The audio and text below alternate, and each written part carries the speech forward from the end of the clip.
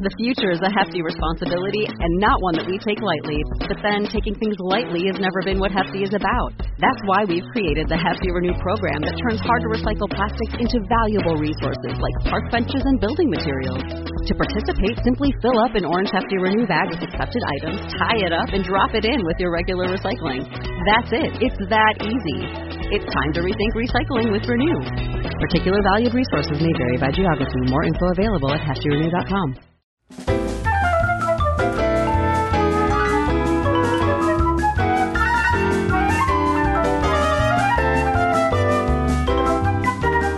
Welcome to Top 5, a show where we count things down from number 5 to number 1. And this week, maybe a little bit controversial for some people.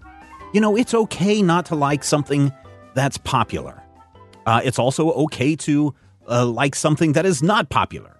But we've already done an episode. I think it was our...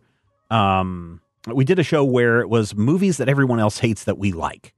And so this week, we're flipping the script and doing top 5 movies that we dislike but everyone else loves. Top 5 movies that we dislike that everyone else loves. And Matthew, we're going to let you go first this week. I'm the leader. And the only reason why is because one of my also rants was Shawshank Redemption, and I know you like that movie a whole lot.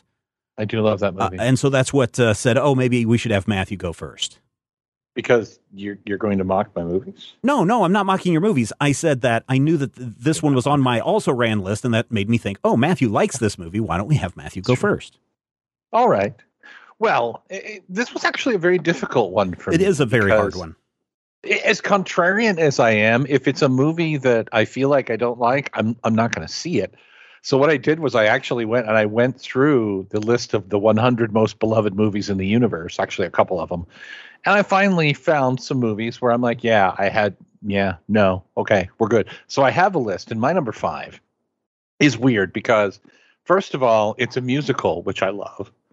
It's a romantic comedy, which, might as well be my whole jam. If it had teenage emos in it, I'd be sold. But it even stars an actress that I have this, abounding crush on. I've always loved Emma Stone. I think Emma Stone is just amazing.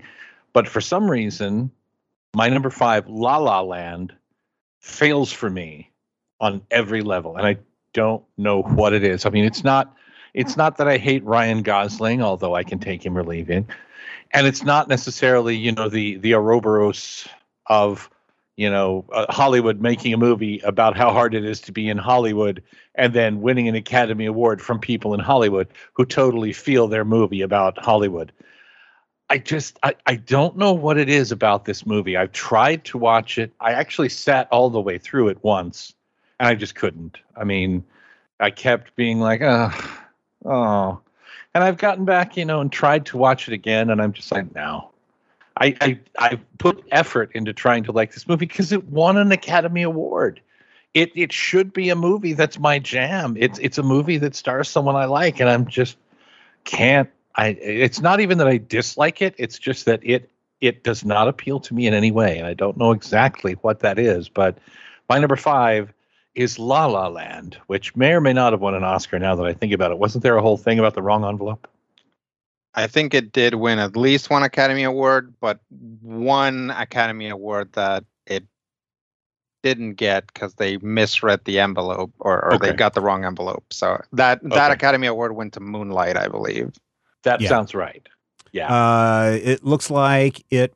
Let's see. This lists awards. Now, I don't know if this is they won the award or they were up for it, but it won for Best Actress, Best Original Score. It says La La Land Academy Awards awards. Best Actress, Best Original Score, Best Director, Best Cinematography, Best Production Design, Best Picture, Best Actor, Best Sound Mixing, Best Original Screenplay, Best Film Editing, Best Sound Editing, and Best Costume Design. Now, that's just on the search. So maybe that is... apparently it was up for Best Picture and was incorrectly announced. Faye Dunaway so maybe had these the, were just the nominations. So there you go. Yes. All right, I can see that. For me, I did not know that the actress in question had a pronounced lisp. It wasn't until after I started watching this, I was like, wow, this is very pronounced lisp. I guess I've never noticed it before. And so that was kind of a distraction for me. Emma has always had that, and she has the very deep voice. Apparently, when she was a baby child, she had colic, and it gave her the deep voice. And I think sometimes, depending on who she's playing, I read it as more of a sizzle because I have the same thing in my speech pattern. But yeah, depending on whether or not you're paying attention to it, it can be really a thing. My number 5 is one that maybe a lot of people don't like it because I did look to see. It's one that I've never really understood why so many people appear to be gaga over this movie. But then when I went and looked at like the Rotten Tomatoes reading, it's barely over 50% of people who really, really enjoy this movie. Now, Ghostbusters, the original, is a fantastic movie. It's got just the right mix of horror and humor to make it worthwhile. But Ghostbusters 2 makes very little sense. It doesn't follow up from what happened previously in a really convincing way. And then it just kind of replays a lot of the hits from the first movie, saying, hey, remember when we did this in the first movie? We're going to do it again.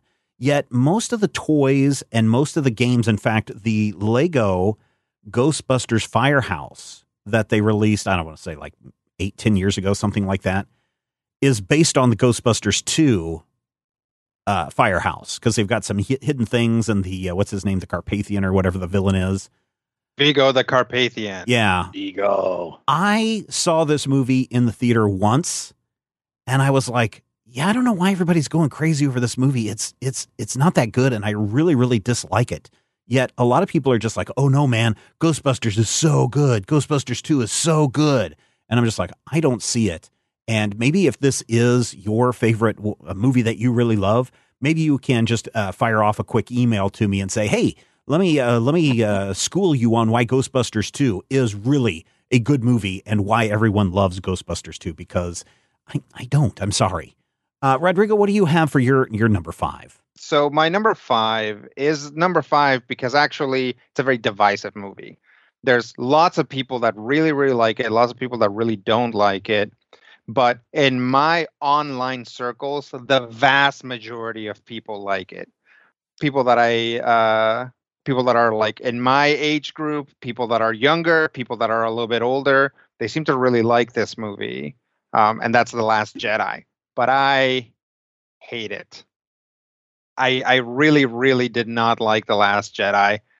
And I think it comes from this kind of this thing where like I've been hurt by comic books. When you get a new creative team in a comic and they spend the majority of the comic undoing what the previous creative team did, that's literally The Last Jedi. They spend 2 hours where by the end of it, there's a brand new status quo. So we just spend the entirety of The Last Jedi undoing what The Force Awakens did, right? And it's like, I feel like we get to the end of The Last Jedi and it's like, okay, now like the movie can start because we're back to the status quo that Rian Johnson wanted. And of course, then we go to Return of the Mac or whatever the last one was called. And you know, of course, the status quo set up by The Last Jedi is immediately undone. It's not popular to not like The Last Jedi because there's a lot of, I believe the technical term is chodes out there who are, you know, racist and misogynist and really don't like it because of the Rose character and because of Finn. And it's unfortunate because anytime there's like a discussion about The Last Jedi, I go over and I sit with the didn't like it side. And sure enough, somebody is like, I hated that, you know, they gave any lines to an Asian person. And I'm like, oh my God. I'm just like, I just want to like talk about this movie based on its merits. And it's hard because when I talk to like the nice people, like the nice group of people that I've cultivated online, they all love it. And I don't want to talk to the jerks about it either. So I'm always kind of stuck between a rock and a hard place or a racist place. Yeah. Where The Last Jedi is concerned. Yeah, I think it's kind of like the Ghostbusters too. It's kind of like almost a 50-50 split, it feels like, between fans, where it's just like half the people really despise that movie and half the people are like, no, this is a great movie. So now, is that the one with Luke in the desert? Just where like Luke is holding off AT-ATs with one lightsaber? Yep. Well, in like that salt desert. Yeah. I rather enjoyed that sequence. I mean, there's lots of good stuff. There's lots of good stuff in this movie. There's lots of interesting stuff in this movie. But as it turns out, a lot of the stuff that I like is stuff that a lot of people don't like. You know, it's just like, I'm just backwards. I just Mandela effect my way into a different dimension where The Last Jedi is concerned. All right, let us move on to our number 4s. And Matthew, what do you have for number 4? My number 4 is actually going to get me ostracized by one of my close friends. Otter Disaster just adores this movie, always has. And yeah, but Otter's not everyone. I didn't say that. I said Pearl Jam live in concert. Okay, first and foremost, shut up. It's a great album. Secondly, 1994, I don't know, it was a long time ago, but 1998 was not quite so long ago. And this is another movie where I feel like all the pieces and parts are there for me to love my number 4, Rushmore. First of all, it's directed by Wes Anderson, and I really love symmetry. It stars one of the people from Scott Pilgrim before he was in Scott Pilgrim, and I love that dude. I don't remember his name right off the top of my head. What's his name with the face and the thing? The guy that played Jason Superman or the guy that played Green Lantern? The guy that played Gideon. Yeah, I don't know who that is. Yeah, Jason Schwartzman. But it's got a lot of really, I mean, of course, it's a Wes Anderson movie, so it's got Bill Murray. And it's got a lot of really interesting bits and pieces. Basically, our main character is a 15-year-old in private school. And he's kind of a terrible person. Not quite to Napoleon Dynamite levels of out of touch with reality, but very much that, that Wes Anderson eccentric character. He's not like dating his sister or living through table tennis, but he's definitely one of those characters. And as Max, he's, wandering through the universe and trying to find himself. And it totally resonates thematically with things that I love. But for some reason, I can't stand this movie. It's got not Whale, but his brother. You know the guy I mean. Wow. The blonde guy who says wow, and then his brother who says Stargirl, go hide in the garage. It's the brother. Ryan Reynolds? Owen Wilson. Do you know anyone? Yeah, I do. Okay. Ryan Reynolds doesn't even have a brother. You're kind of giving mom descriptions of these people. But if you turn those upside down, Rodrigo, they're wow descriptions. Wow. Okay. You know the guy from Loki who was on Loki like 5 minutes ago? Yeah, that guy. That's Owen Wilson's brother. No, wait. Maybe this is Owen Wilson. That was Owen Wilson. Okay, so that was Owen Wilson? You're thinking he's the one that's in Rushmore. Oh, okay. Luke Wilson's the one that's in Royal Tenenbaums. Right, and also the one that's in Stargirl. Right. Okay, so now I'm with you. Nobody else on the panel will watch Stargirl. There's like 2 people out there. I'm sure NATO is like, I know exactly what you're talking about, Matthew. And that's why NATO is always going to be awesome. But Rushmore, just, I don't know. And Bruce loves it. I mean, Otter has like this pyramid of movies, and at the top is Rushmore, and then Buckaroo Banzai Across the Eighth Dimension, which I adore with him equally, and then like Kashern Robot Hunter or something. But I've never been able to get into this movie, and it's not even he watched it so much that I hated it thing. It's just I don't know. And Wes Anderson films are usually my jam. I watched Isle of Dogs with the Widget, and we were both just fascinated. We watched it like 3 or 4 times, just analyzing it and breaking it down and having them point at the screen and go, oh my God, he centered everything again. And I'm like, yeah, Steven pointed that out and ruined all Wes Anderson movies for me. So my number 4, Rushmore. I don't know what it is, but it does not click for me. My number 4 is going to be a fairly short one that a lot of people are going to get mad at. It's me saying I dislike a Pixar film. Uh-oh. And that Pixar film is Ratatouille. I don't care what your theme is that you're trying to get at.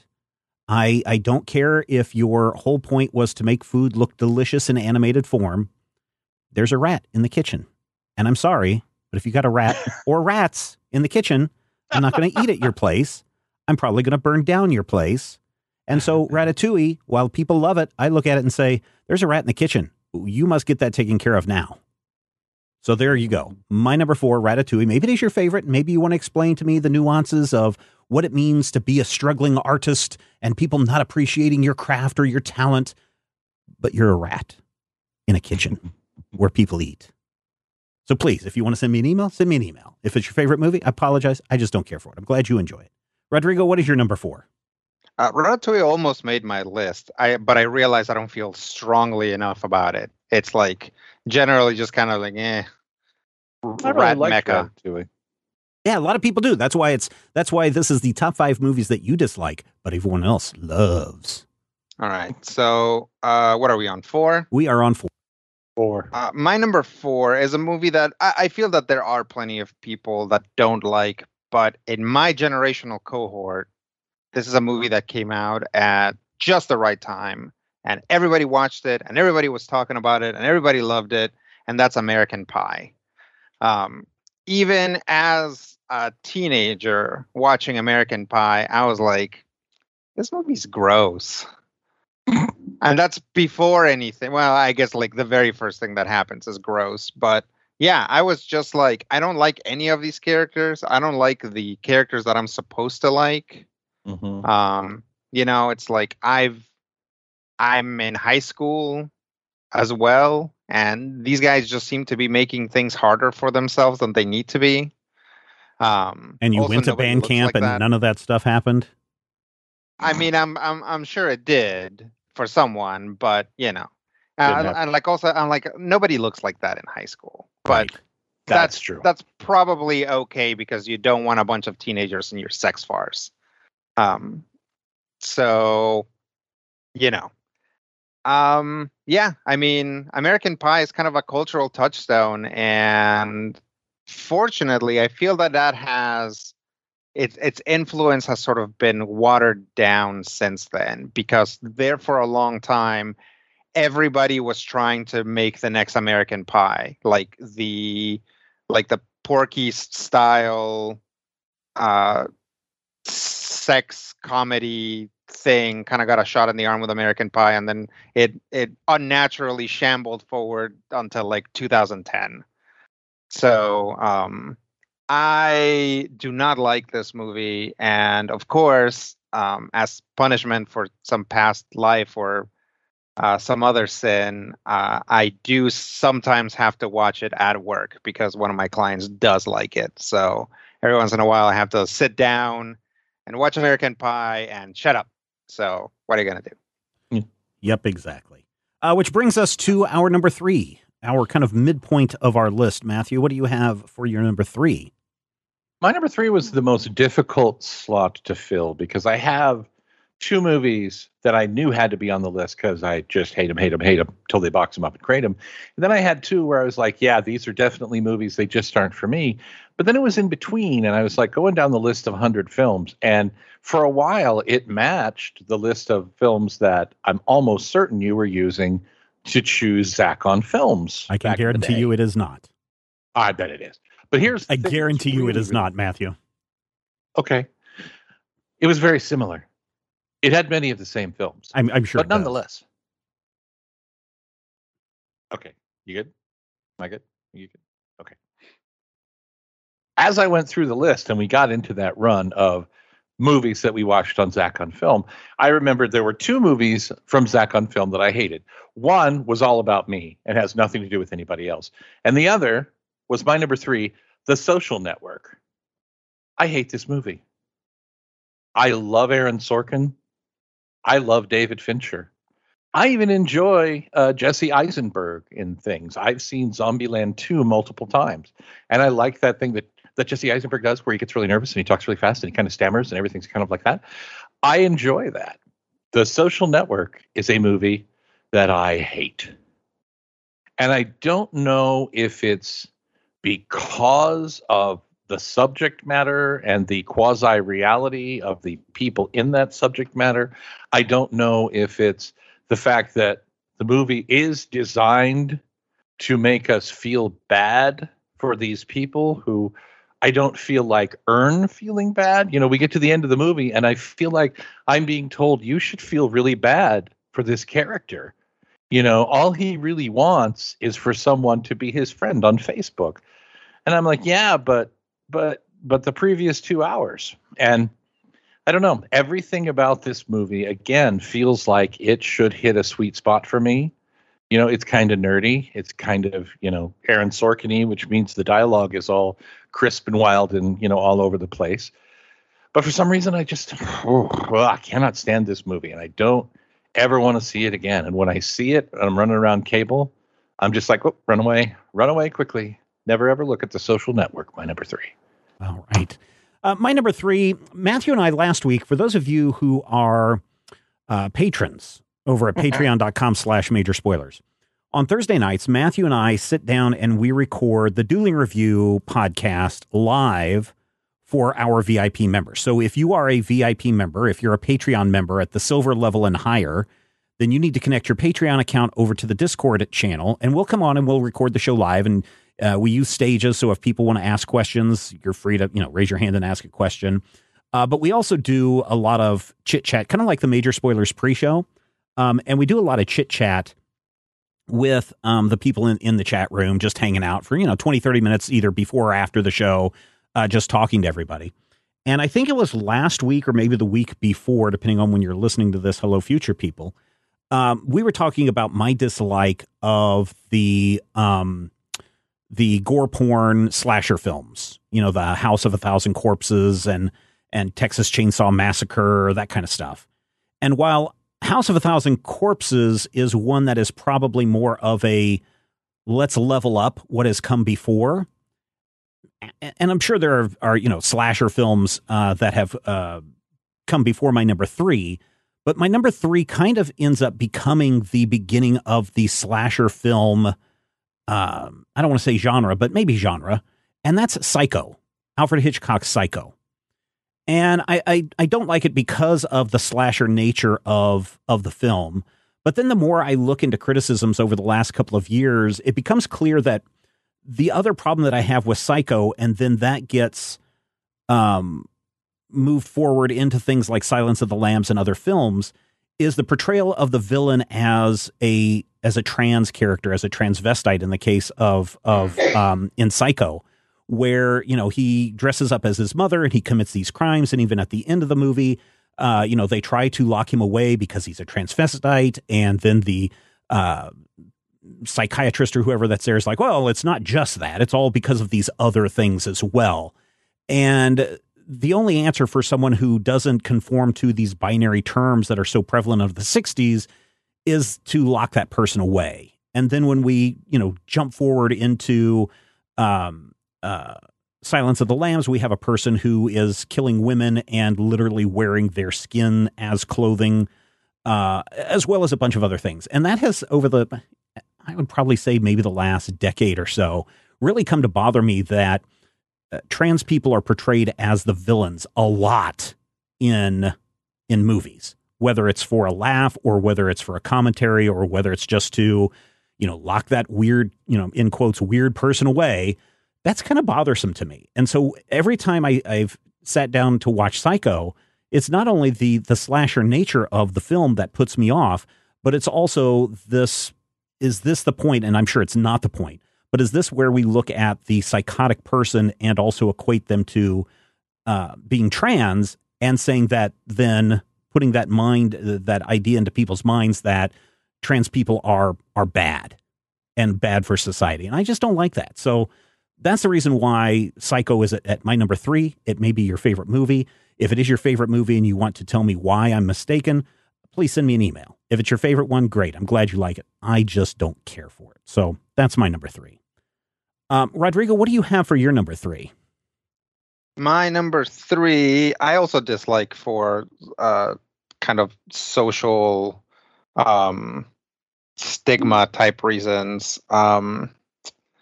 I've watched this movie a lot, partially because of my job and just because it's very popular and people are always watching it or putting it on or talking about it. If you want to talk about a movie that has had a lasting effect, you can always talk about Forrest Gump. And the issue that I have with Forrest Gump is that it really kind of it has this like very rose-colored glasses look at the decades that it covers.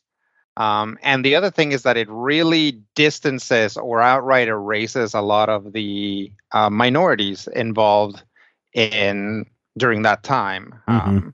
That you can go with like the very simple and, maybe not all that relevant thing, like it was Forrest Gump that taught Elvis Presley to do his little dance, as opposed to Elvis Presley stole this dance from, black performers, right? So it's like right there, it kind of like creates this soft focus patch for something that was actually, a racist thing that happened.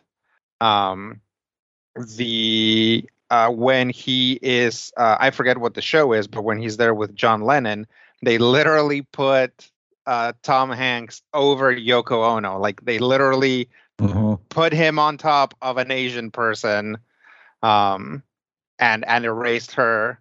And then I'm always like super uncomfortable in the scene where he goes to the Black Panther party. It's like here's the Black Panther Party in its original incarnation, and it's just a backdrop for his thing with Jenny. There's a guy who like comes over and just starts yelling at him, even though he's clearly not paying attention. And it's like, is this how people see the struggle? Like, is this like just like a random black dude in a beret yelling at you while you're trying to like get something else accomplished? Is that what this is supposed to tell me? It's rough. There's lots of little things in Forrest Gump where it trivializes or just kind of sweetens up dark moments in American history, right?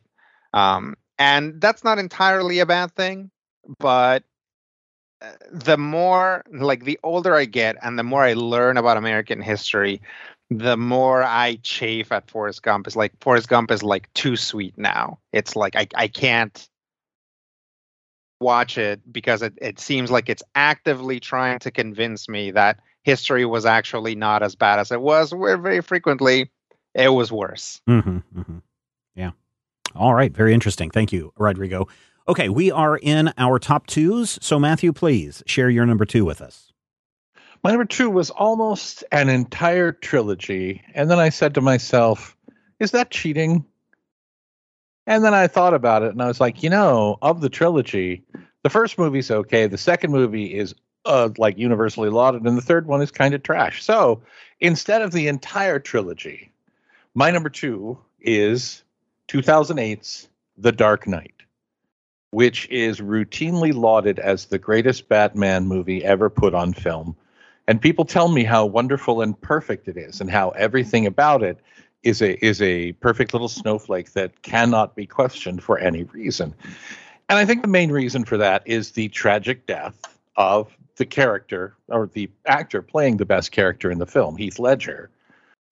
His Joker is amazing. I do enjoy his Joker. I do not understand why people want to be or emulate his Joker. I don't understand why so many people feel like we needed, based on that, to have a standalone film for the Joker. And I don't understand why, after seeing this movie, people still try to argue, why is the Joker not the hero of the piece? But that's, those are all secondary concerns to sitting down and watching a movie that, okay, here's a Batman movie. I will admit to you, it has some lovely set pieces. I feel like the music is phenomenal. There are some excellent actors in this film, but it's also overloaded. Like so many modern superhero movies, it has too many characters. It has too many sort of kind of villains running around. It has the whole business with Harvey Dent, and I'm not sure what that's all about. It has a lot of things in there that I feel like are there for set pieces so that, we, the comics fans, can go, hey, it's that guy, or it's that concept, or it's that thing. And I'm always down for that. I mean, that's some of my favorite parts of movies. I don't know why it drives me so nuts when they do it in The Dark Knight. And I think what it really comes down to is Christopher Nolan. That's the only thing I can figure out. There's just something about it. It feels like I'm being told a story that I should enjoy. But because I'm having this conversation, a one-on-one conversation with a person whose voice or demeanor bothers me, I can't get past that voice and or demeanor to actually appreciate the story that's being told. It's like, I work customer service for a living, and I can have people call up, and from the very first sound of their voice, this is going to be tough. From the edge, from, the tone, from the, oh, well, let's try this again. And I feel like from the very first scenes of The Dark Knight, I get that feeling, that on-edge feeling of, oh, this is a movie that wants to pick a fight with me. And I don't know. I mean, normally I love Christian Bale in things. I don't like him as Batman. I think he's amazing in Ford v. Ferrari, if you've ever seen that thing.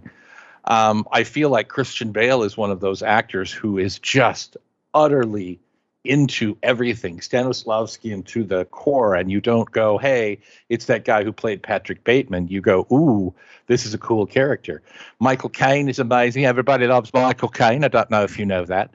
Everybody loves, your what's his name? Lucius Fox, your Morgan Freeman. Everybody loves Maggie Gyllenhaal, at least, more than her brother. I don't know what it is about this movie. Everything about it should work. Nothing about it does. And that's why The Dark Knight is my number 2. Let me ask you a question. Did you enjoy The Long Halloween? Yeah. Because I was watching that's the Tim Sale, Jeff Loeb joint. Yeah, I remember. I was just finished up part 2 this week. The second part of the animated adaptation of The Long Halloween came out.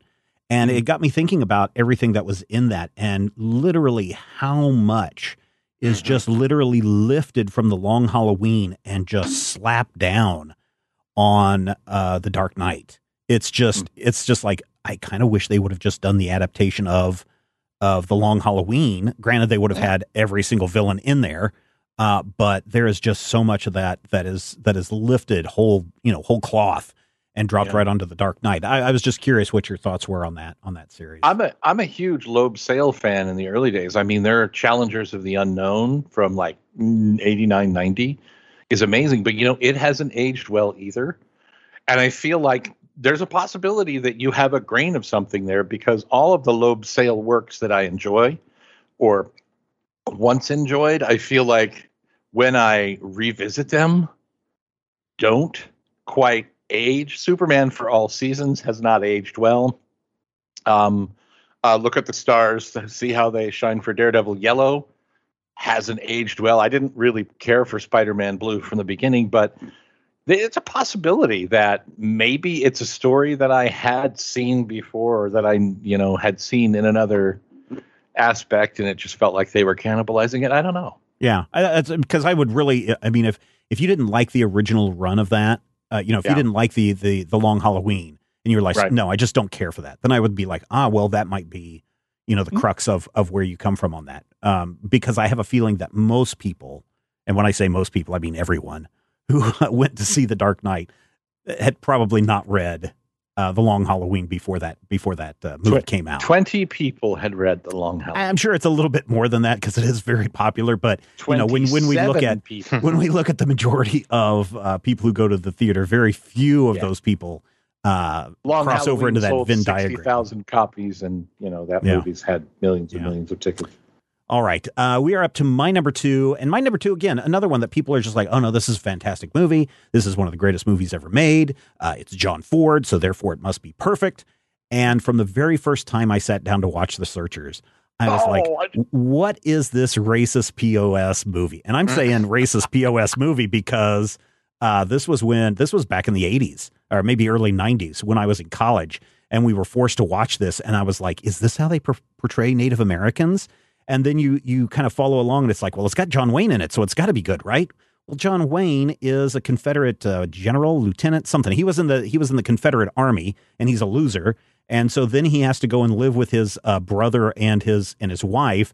And his motto is basically, any good Indian is a dead Indian. You know, I'm paraphrasing that quote from, I forget who actually said it, but that's basically John Wayne's character.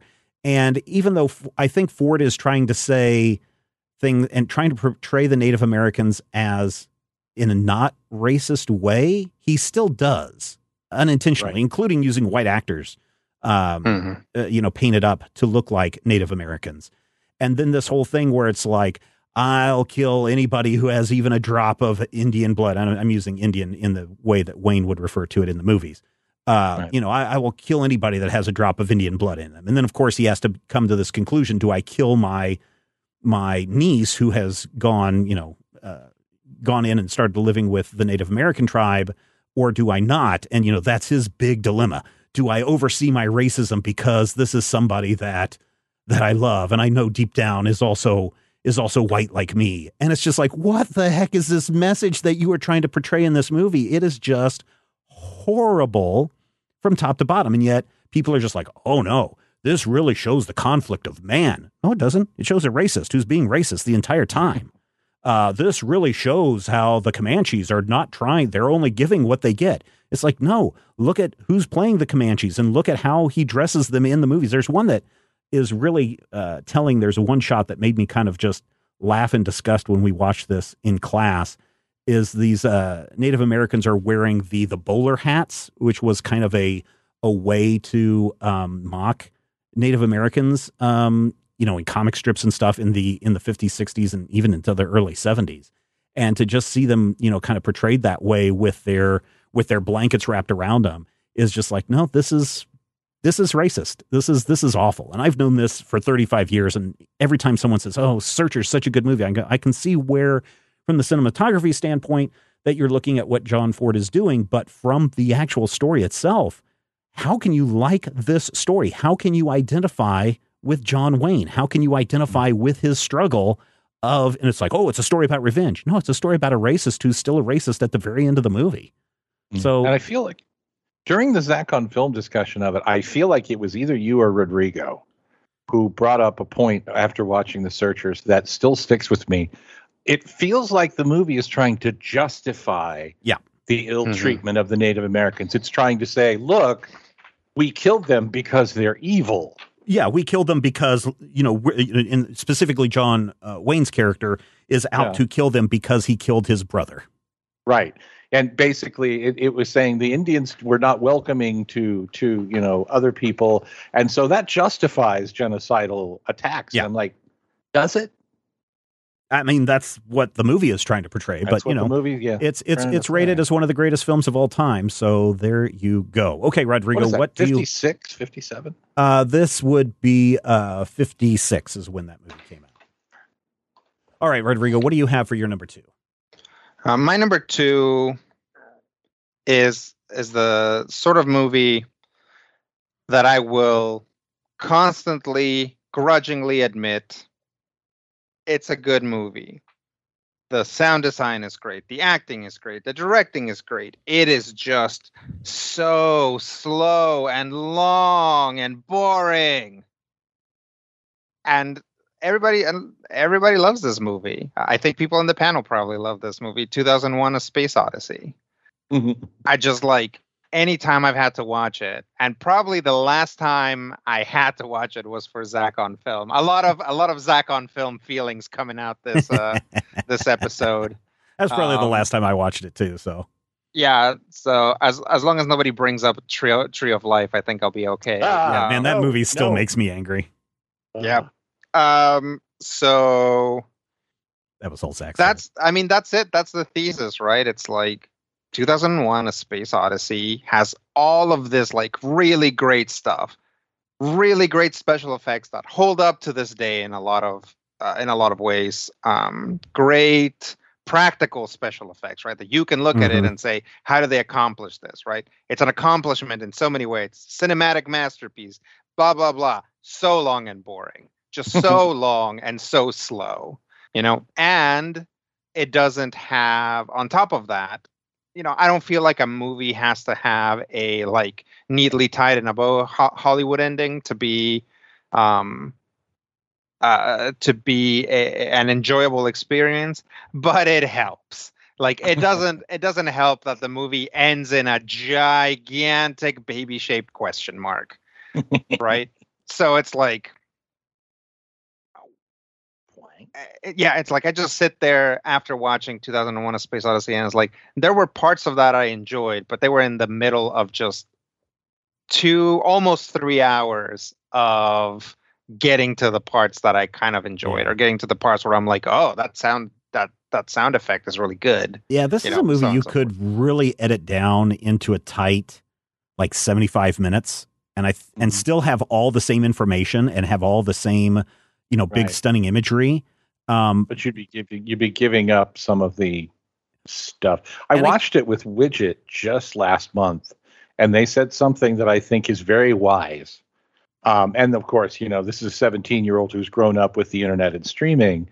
They looked at me and said, why didn't they just make this a 6-episode limited series on like HBO Max?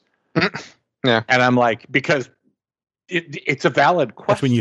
That's when you smack them upside the head and say, hey, that stuff wasn't around back then. If we wanted to go have entertainment, we went to the movies and we liked it. Both ways. Yeah. No, I literally had to explain there's no CGI. They actually shot all that. And if I remember correctly, I think he smashed all of the models after they got their shots done, because he didn't want the studio to come back in and say reshoot anything. If I remember, I think that's the story I remember about this, is that he was so dead set on just using the stuff that he wanted. And granted, he used everything they shot, is what it felt like. I think he smashed all the models. And then somebody glued them all together and made the Satellite of Love.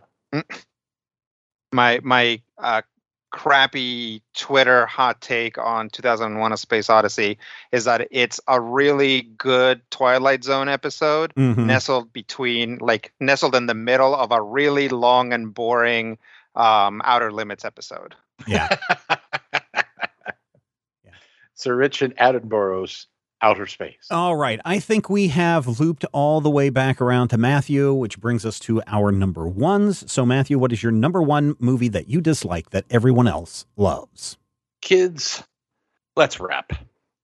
I refer to myself as a comics nerd, and I do that mostly because I don't like to refer to myself as a comics fan, because people who say that sometimes are terrible, and I don't want to be lumped in with them. But I love the comics and the comic books. And you ever have the comic books and you're like, hey, this is a comic book that we have. And people are like, hey, what would be great is if we made this into a movie. And I'm like, would it though? Because, a movie is different than a comic book. And, you get these things where you take a movie and take a comic book, you turn it into a movie, and you either lose things or you gain stuff you don't need, and the barnacles just come out of control. So somebody said, you know what we need? We need the most faithful adaptation of a comic book ever made. We need green screens everywhere. We need backgrounds that look like they were drawn by the artist. We need characters who are wearing tons of makeup so that they have the freaky heads that Frank Miller and only Frank Miller draws. You need Sin City. Now, here's the thing. I'm not necessarily a fan of Sin City as a concept, but I agree that the first few Sin City stories are impressive. They're impressive just in terms of sheer craftsmanship, to the point where you can almost look past some of the horrible things that they're saying, implying, or inferring. But you also do get to a point where you're like, okay, had enough of that.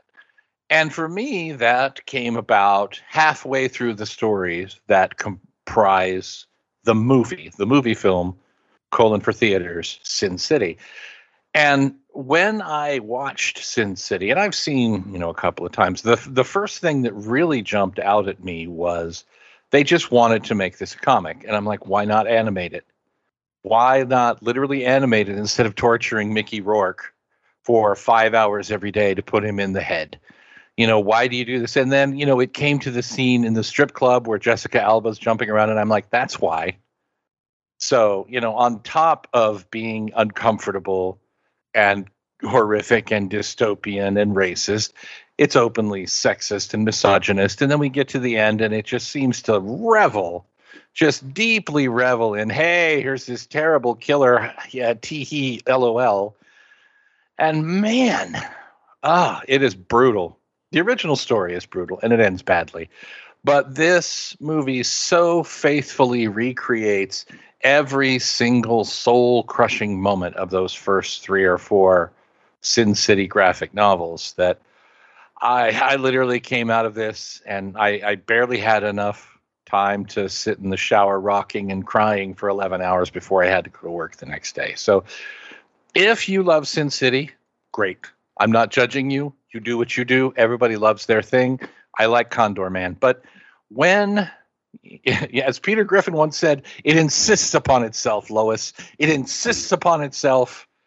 And boy, whatever it is that Sin City insists upon is just the antithesis of whatever it is that I like in the universe. And, now I need a hug. All right. Well, my number one, I think we did mystery movies, I think, the last time. And I love a good Mystery Men. No, it's not Mystery Men. Although I don't know if everybody likes that movie. I think it's kind of so-so and may even not be that good. Mystery Men is very much a cult movie. Yeah, a lot like the people that like it really like it, but not everybody likes it. Yeah. And the people that don't like it probably barely even heard of it. Yeah. So when it comes to mystery movies and when it comes to adaptations of Raymond Chandler's work, the one that consistently rises to the top and I think has a near perfect Rotten Tomatoes rating is one that I despise. I just can't stand it. And that is the Robert Altman, The Long Goodbye, starring Elliot Gould as Philip Marlowe. I don't know what it is. I don't know if it is because Altman never read any of Chandler's books, but only read a book of essays that he wrote and then told everybody, this is what I want you to think about as you're portraying these characters. I don't know if it's because Elliot Gould kind of mumbles through his lines throughout this entire piece. I don't know if it's because they moved this from a 1950s setting into a 1973 setting. I don't know if it's definitely not because there's a lot of naked ladies that live across the hallway from Marlowe in this piece. It's got a lot of abuse. This man, Terry, I forget what his name is. Terry Lennox kills his wife by beating her, and then Marlowe drives him to Tijuana. He suspects that something happened. He thinks they just had a fight. Doesn't suspect that he killed her. But then when he finds out, he's in all sorts of trouble. It may be because there's some blackface that goes on with Elliot Gould in this piece. It is something that just doesn't make a lot of sense from a noir detective tale, not even a neo-noir tale. I think a lot of people are like, oh, this is a perfect example of Raymond Chandler's Philip Marlowe on film. And I'm like, no, I think there's a lot better examples of this that are out there. And I have tried and I've watched this multiple times so I can try to see, because every time someone brings it up, and there's some people that I very much respect on Twitter and in film circles who are just like, oh, when it comes to detective movies, this is the best movie ever. And I'm like, why? And then they explain their reasoning why. And then I'm like, okay, I'm going to sit down and watch it with these things that you've talked about in mind. And it's like, well, I can see why you like it, but I still hate this movie with a passion. This movie is just gunk to me. And it's not even a good, the James Garner Marlowe movie is much better than this, but to each their own. And maybe you're someone out there who loves The Long Goodbye with Elliot Gould, and you want to fire me off an email to say, Stephen, here's why you're wrong about this. Here's why this is the greatest detective movie ever made. This is why they only use the exact same song throughout the entire piece. Yes, I realize it's composed by John Williams, and I realize that there's a commentary about popularity of music being transcribed into all these different formats and how you can just tweak the song and make it fit any type of narrative you want when the scene calls for it. That's fine. If you want to write me those emails, go for it. But you will never convince me that The Long Goodbye is a movie that I will like. And I know that a lot of people like it. I just don't. And I probably, at this point, will not see The Long Goodbye again. So, The Long Goodbye, it is the movie that made me think of this list because, again, people were just going off about how great a movie it was. And I said, no, I don't agree. Let's do a top 5 about it. So, Rodrigo, you're going to close out the show this week with your number 1 movie that you dislike, but everyone else loves. All right. Gonna close it out with a huge bummer. Okay. So my number 1 movie that everybody loves and I don't at all is my number 1 because I have actually yet to encounter somebody who doesn't like this movie. And it might be because those of us that don't like this movie don't talk about how we don't like this movie because everybody seems to like it so much for one reason or another or for 1,000 reasons. And so we can't connect because there's just a sea of people that love it. And that movie is Logan. Logan, and I am talking about the Wolverine in the future with Xavier and the little X-23 baby. Logan came out in 2017. Donald Trump had been president for a year already, and things weren't looking great for Latinos in the United States. So I went to see Logan, not realizing that the movie spends a lot of time killing and harming Mexicans. Logan starts out south of the border, trying to keep a low profile, and of course, there's like all kinds of rough guys trying to get the jump on him and stuff. They're all Mexicans, and they get beaten up or skewered or whatever. Then later on, there's a scene where like the bad guy gets like the entire Mexican army to come out after him. And of course, people get like, at least that one, they kind of, it's kind of in the distance that they get blown up. It's like a car chase. Of course, there's the lady that gets, I forget the little girl's name in the thing, Laura. Daphne. Well, yeah, Daphne Keane, the actress, but Laura, the little girl, that lady, of course, gets massacred. And I'm watching this movie, and then there's like a car accident type thing, and somebody pulls up, and it's this nice black family, and I'm like, oh my God, they better not do anything to this black family. And do you know what they do to this black family? Terrible. Murder them? Yes, they do terrible shit to this black family. And I've only seen Logan once, and I probably wasn't in a good emotional place to watch this, but that's all that stuck to me about it. This movie, like, writes its glorious, it writes its glorious narrative on just black and brown bodies, right? Just like this mountain of bodies. And, afterwards, I, just kind of had 1,000-yard stare the whole time, and like my wife, the girlfriend at the time, is just like kind of like, has one arm around me, kind of like pulling me along back to the car, and we like drive back, and I'm just like I'm just like absolutely exhausted by this movie, and it sucks that everybody loves it, and that nobody really talks about this aspect of it. So my number 1 movie that I hate, but everybody else likes, is Logan. All right, there you go, ladies and gentlemen. Oh, very controversial list. I'm sure you're all fired up right now, and you're like angry, and the steam is coming out your ears like some Looney Tunes. Oh, I forgot to put Space Jam on my list. Yeah, so steam's coming out your ears, and you wanna vent, you wanna scream. How dare you? Let me tell you about some movies that everybody else loves that I hate. I'll get you guys Well, here's what you need to do. You need to head over to our Discord server. There's a link there in the show notes, and there's actually a channel that is just for Top 5 where you can go in and share your thoughts, your reactions to this show. You can read other people's lists, and you can even share your list of the top 5 movies that you dislike that everyone else loves. Why would you do such a thing? I think it's pretty obvious at this point. Everybody loves a list.